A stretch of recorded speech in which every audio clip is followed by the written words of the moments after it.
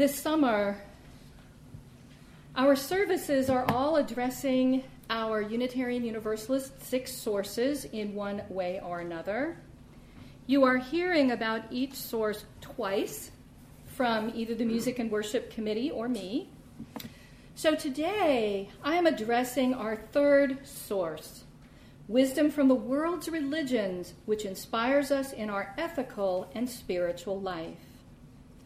As Unitarian Universalists, we are open to the wisdom to be found in all religions of the world, confident that each tradition has something to offer us. So today, I will be drawing wisdom and inspiration from the religion of Hinduism, and very specifically regarding a specific Hindu deity or goddess known as Ahkilanda Savari. I'm not going to ask you to say that. It is said that the Hindu religion has 333 million gods.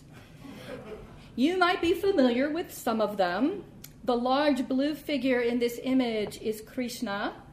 Other well-known Hindu divinities include Ganesha, Parvati, Shiva, Hanuman, Lakshmi, Sarasvati, Vishnu, Durga, and Indra. But there's over 333 million more. However, many Hindus see their faith as a form of monotheism. They consider these millions of gods to be aspect of one God, Brahman, who is the highest ultimate reality of the universe, the cause of all that exists, the cause of all change. So for many Hindu people, Ahkilanda Savari and all other Hindu gods and goddesses simply are ways of understanding this one God, Brahman, by understanding some of the limitless ways that God, however they might name or understand God, can manifest in our human lives. And so these goddesses and gods are often called avatars of Brahman, aspects or expressions of Brahman. So Ahkilanda Savari's name comprises 3 Sanskrit words, Ahkilam meaning the universe, And meaning a ruler, and Aswari meaning goddess. So Ahkilanda Savari means the goddess who rules the universe. She embodies the cataclysmic and chaotic processes that the universe and each component of it undergoes as the universe constantly transforms. But as with many Hindu deities, she has many names, many ways of understanding her besides that initial fundamental way. And Ahkilanda, as I call her for short, as many people do, is also known as the goddess never not broken. And so what are you if you are never not broken? If you are never not broken, then you are always broken. That double negative emphasizes the brokenness as a basic condition of Ahkilanda's very existence. And so, as you see here, she's sometimes even pictured as being in pieces, like a jigsaw puzzle not quite put back together. Ahkilanda's main temple is in the Indian state of Tamil Nadu, and it is named the Jambukeswar Temple, and here is one of the 4 gates to that temple. And this is a very familiar appearance of many great Hindu temples. I can tell you all of those figures going up are probably 15 to 20 feet high, each of them painted in those beautiful, beautiful colors. So all Hindu gods and goddesses have a story, and here is Ahkilanda's. Ahkilanda was a fierce and angry goddess, very impatient with her worshippers' imperfections in the prayer, the praise, and the request they gave to her. If the milk offered was a little sour instead of fresh, or the flowers a bit fading from perfection, or the prayers not phrased exactly right, Ahkilanda could be merciless. She was so severe with imperfections that her devotees ultimately were afraid to enter her temple. They stayed outside to worship. Those devoted to her needed and wanted her strength, so necessary for her to assist them. Such fierce gods put their devotees on the fast track to spiritual attainment because their expectations are so high. At the same time, Ahkilanda's rage and anger were frightening and therefore not helpful for her followers. Ahkilanda's husband, Jambukusvara, also a powerful god, decided to help her.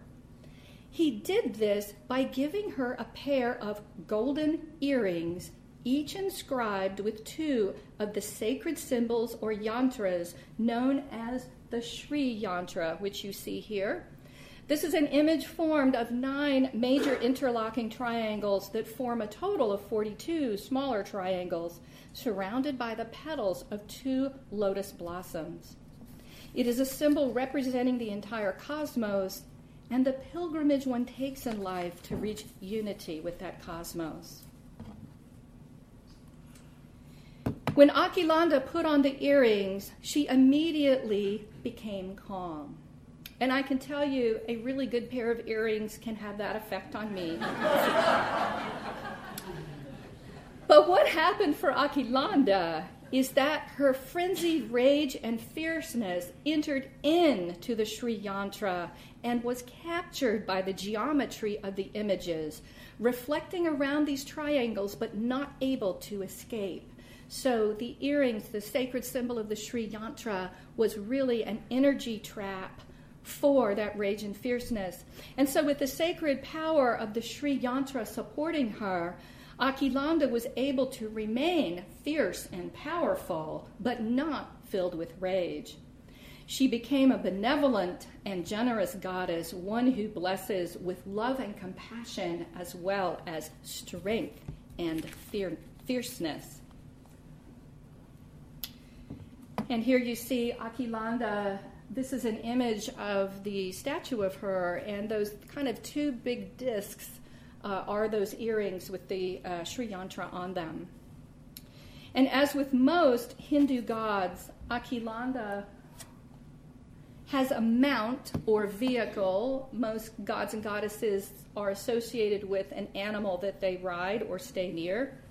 And the mount or vehicle illustrates something negative that god surpasses or overcomes in their divinity. So Ahkilanda's vehicle is the crocodile. And I had never known this before I began studying her, but a crocodile kills its prey by dragging it underwater and spinning it. If you remember, if you ever saw the old Tarzan movies, I saw that happen with Tarzan. He was always rolling with alligators or crocodiles underwater, and I thought that was just drama. No, that's how it happens. The prey gets so disoriented from the spinning that it is unable to resist and dies by drowning, and is dead before the crocodile eats it. So that negative and destructive power of the crocodile that Ahkilanda overcomes is that spinning of fear and confusion, chaos and despair. So Ahkilanda rides and controls the crocodile of fear and chaos over the waves of change and doubt. She not only faces her fear, but uses it as an energy to move forward on her path to greater growth, strength, and beauty. There is great energy in powerful emotions such as fear, and that energy often can be used for a better purpose. So what Ahkilanda has to teach us, she who embodies the eternal transformative force of the universe, she who is never not broken, what she teaches us is that when we are shattered into pieces by fear or other frightening things, when we feel shattered in pieces beyond what we can endure, in those moments can be the greatest liberation from our suffering.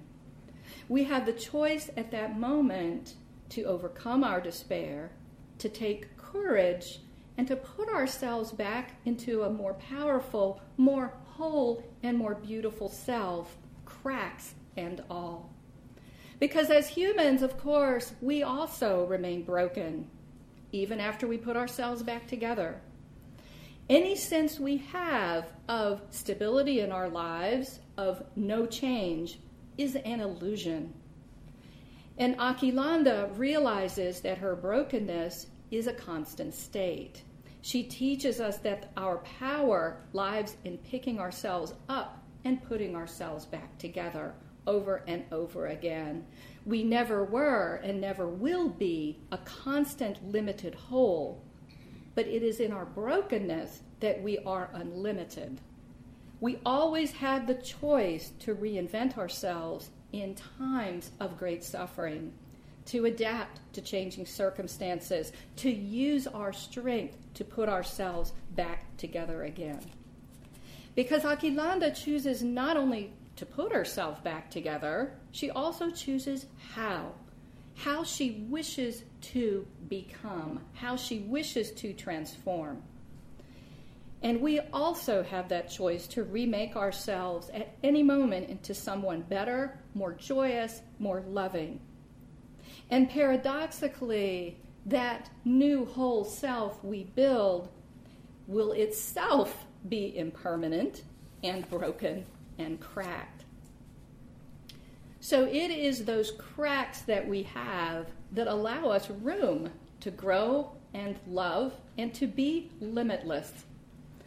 As the poet Rumi says, please shatter my heart and create new room to hold limitless love.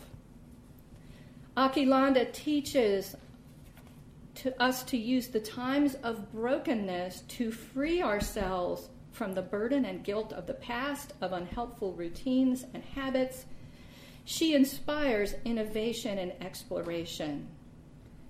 I want to be clear, though, that I'm carefully saying that this opportunity to reinvent ourselves is not the cause of suffering. We do not suffer to have this opportunity. We suffer because we suffer. However, it is so important that we have and choose the resilience to put ourselves back together. But I want to be really clear, I'm not saying the suffering happens so that we do that. I think that would be dreadful theology, frankly. Chinese-American technology entrepreneur Ping Fu says in her memoir, Bend Not Break, A Life in Two Worlds, she says, I have come to the realization that challenging experiences break us all at some point. Our bodies and minds, our hearts and egos.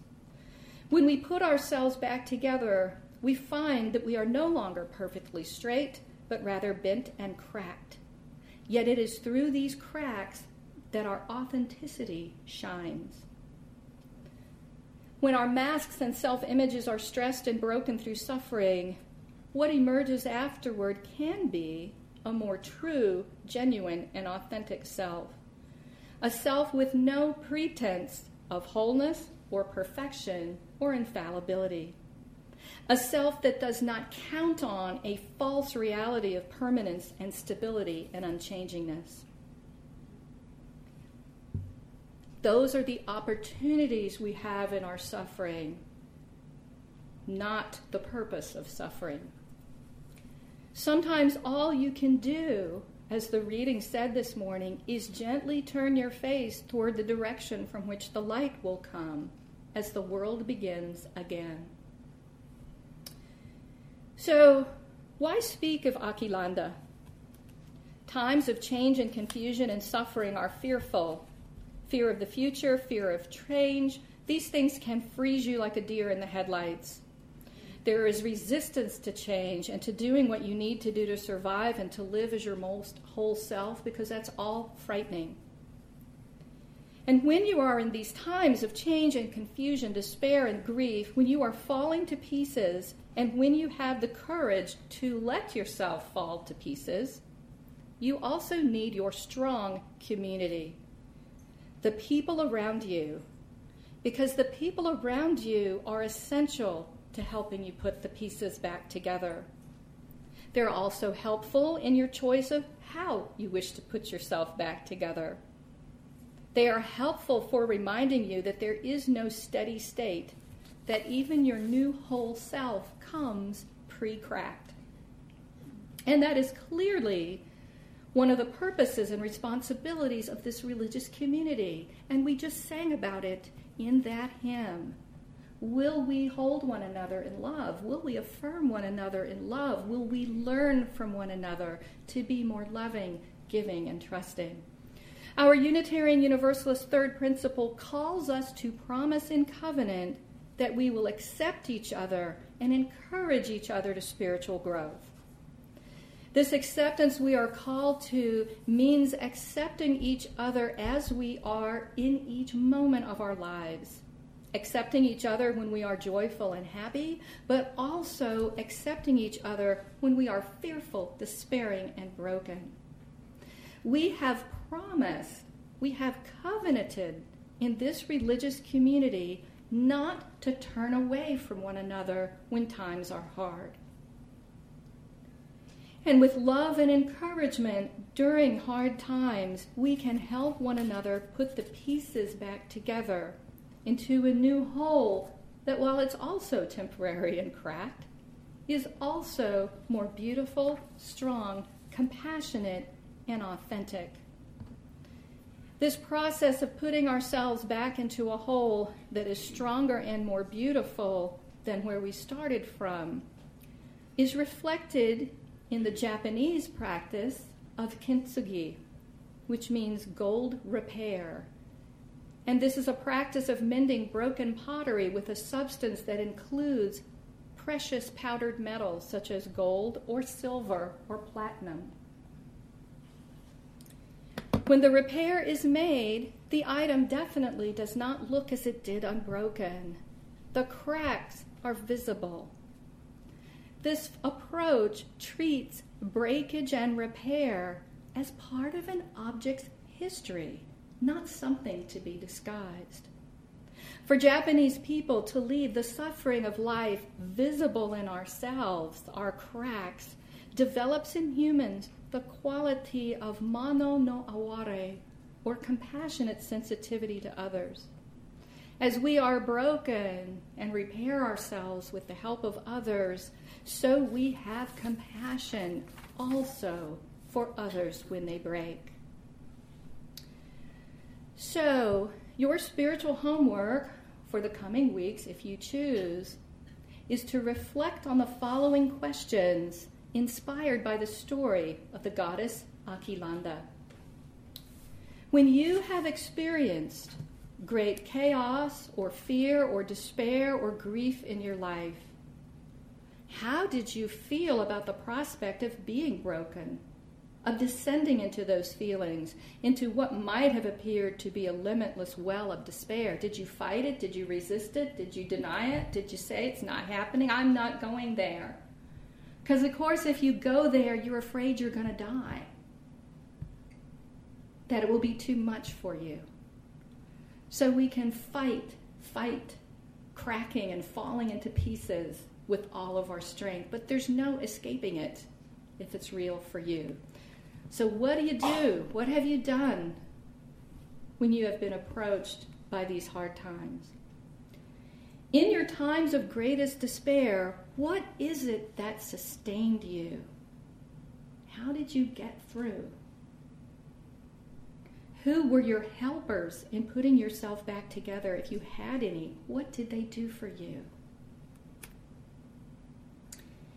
And how were you different, if you experienced yourself as different, after coming out of a time of great challenge and despair?